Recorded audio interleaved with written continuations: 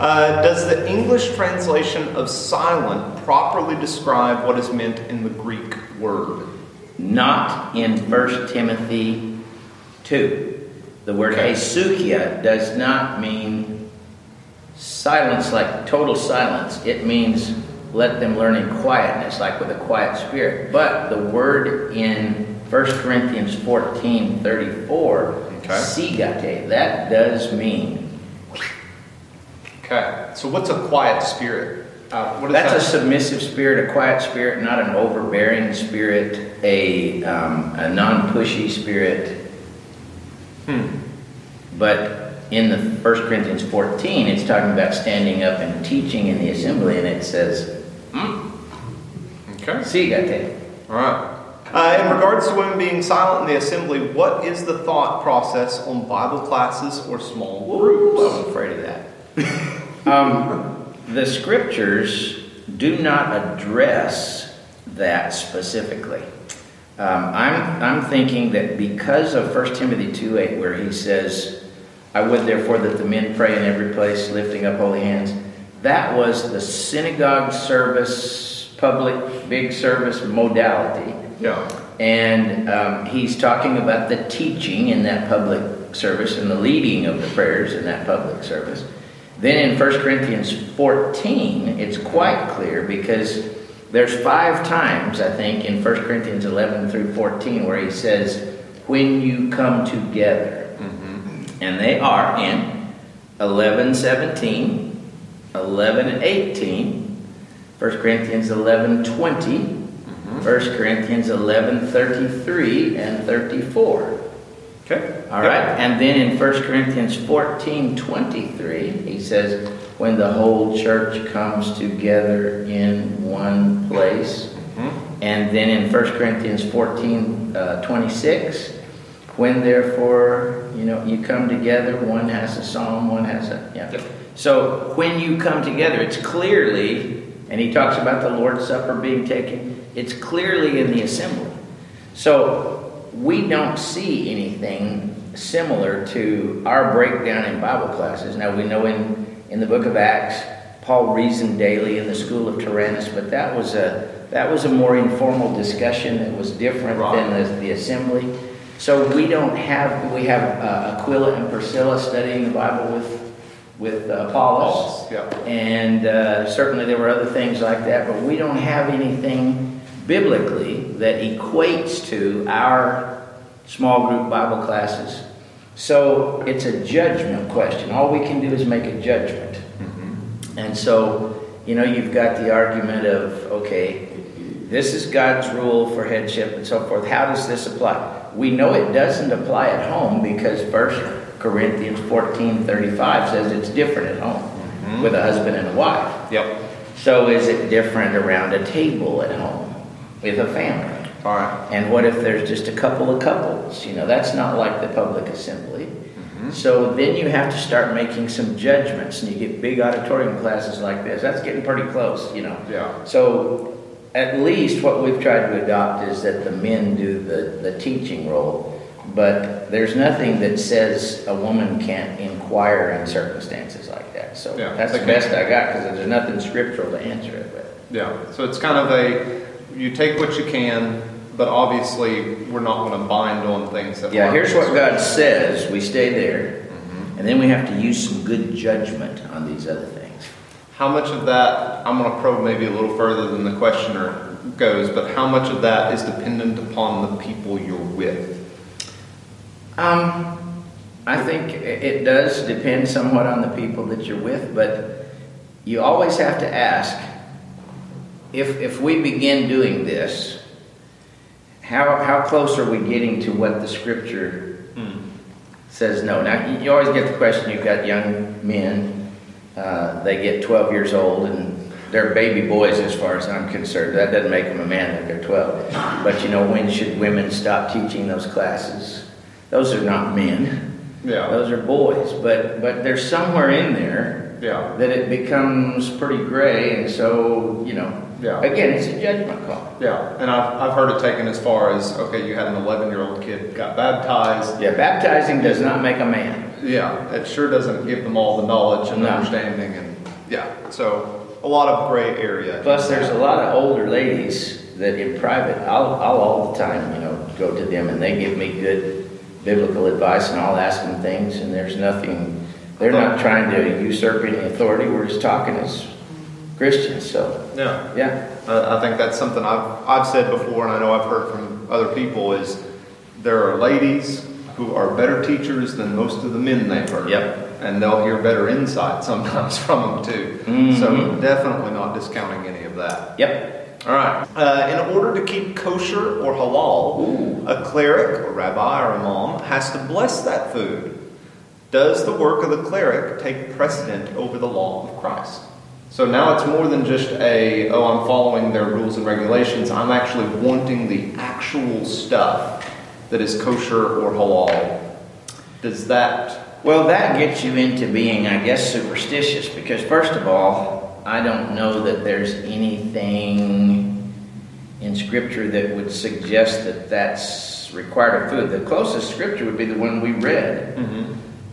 Every creature of God is good, and nothing is to be refused if it's received with thanksgiving.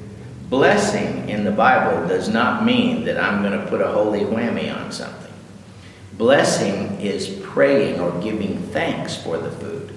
So when you eat any food, 1 Timothy chapter 4, verses 4 and 5, says you're supposed to receive it with thanksgiving. So every food you eat, whether it's a catfish or a pig or whatever it is supposed to be blessed, meaning you give thanks for it.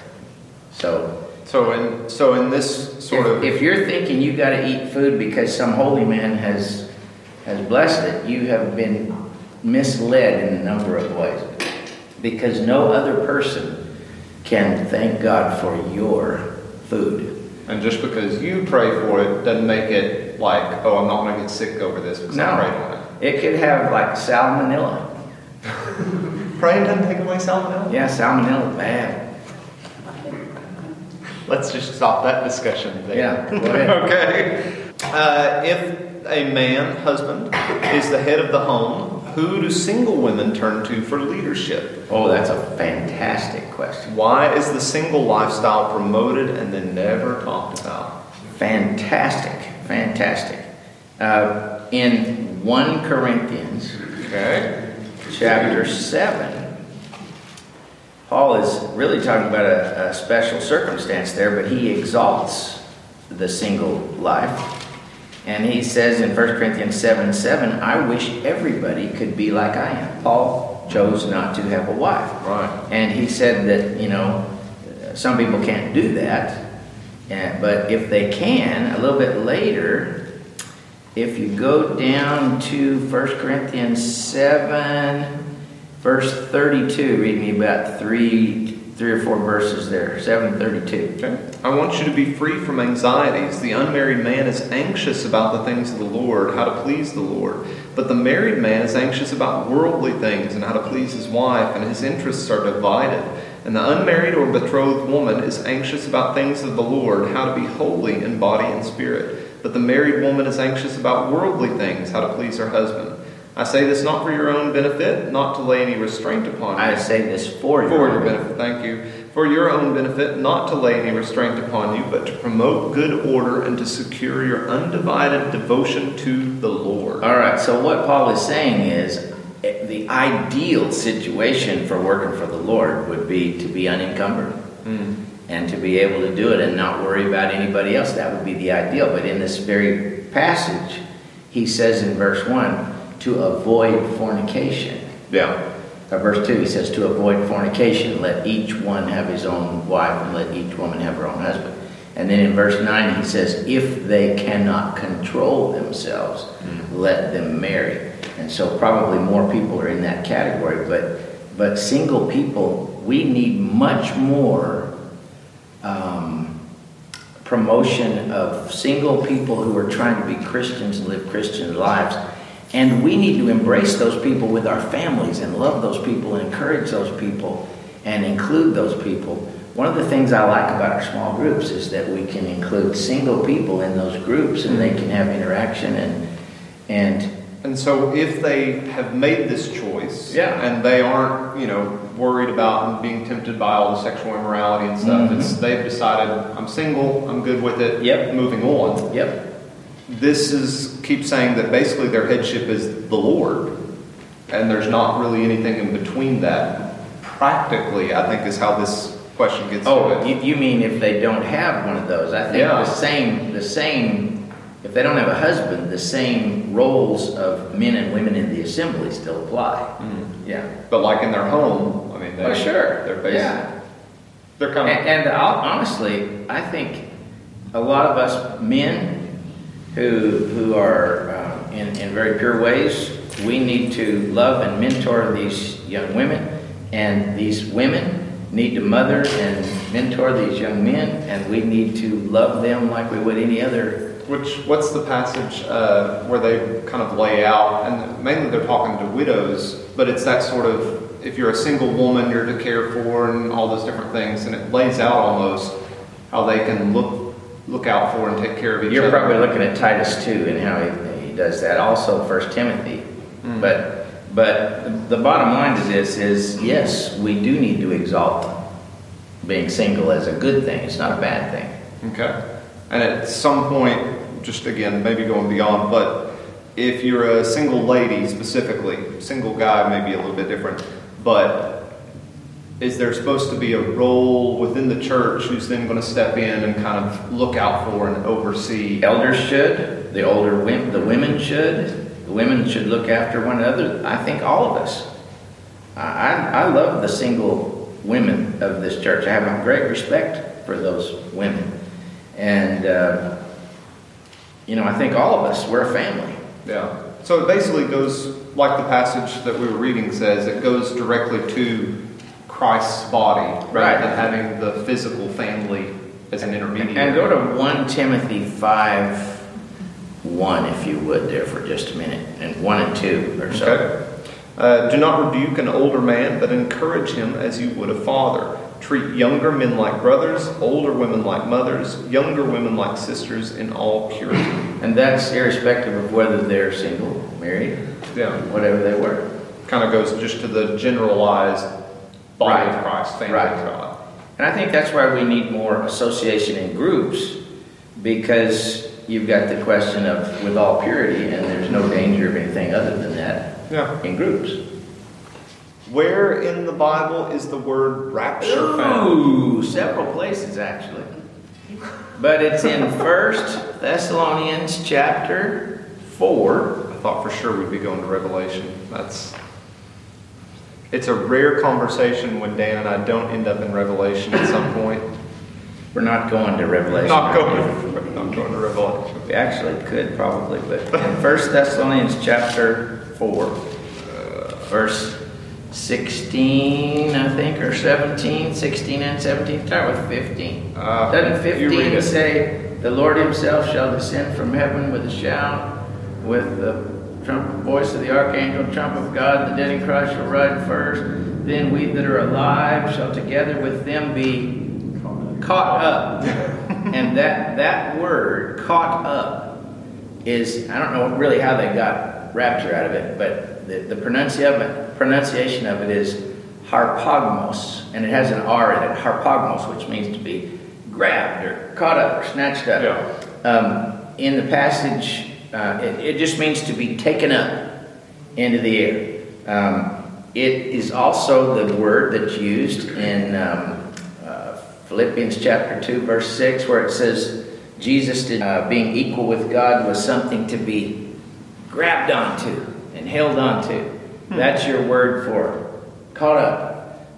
When in John chapter 10, it's talking about the wolves and how he's going to grab that sheep and take off with him. That's that same word, rapture. It means to grab you up. I had a fox that went into my next door neighbor's chicken, got that chicken, grabbed that thing up, harpagmos, drug him out behind my kitchen window, and right in front of me just went and shook him, and the feathers flew everywhere and ran off and ate him. That's the word, rapture.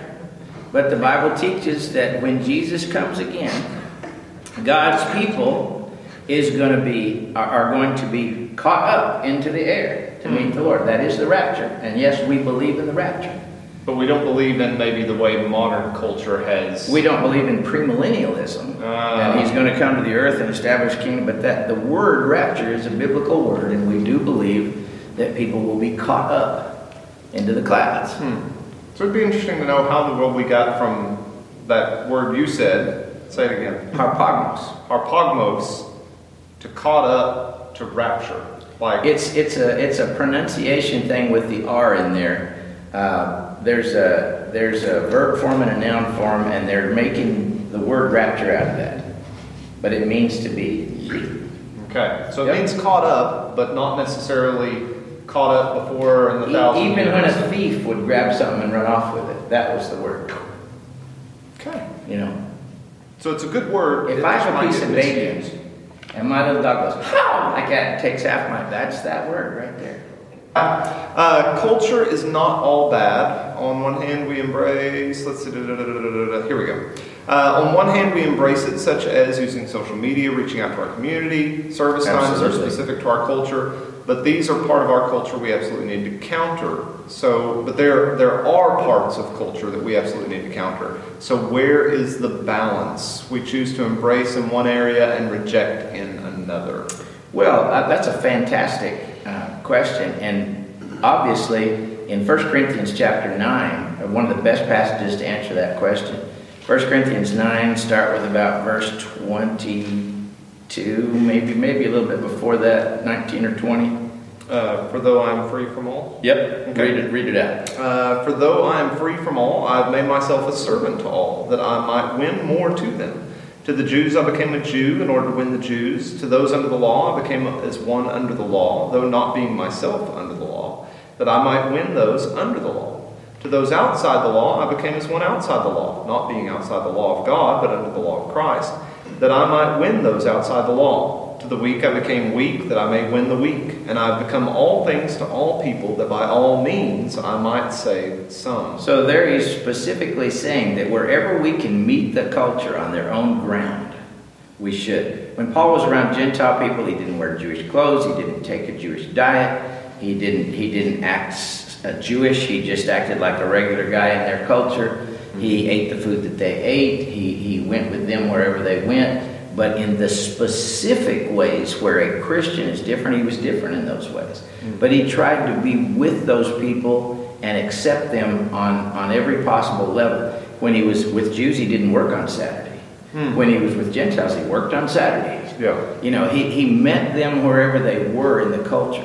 Service times, what ways that we reach out into the community. We can meet our culture where it is, and absolutely we've got to do that. But that doesn't violate any principle of Scripture when we do those things. It's only if we were to say that things like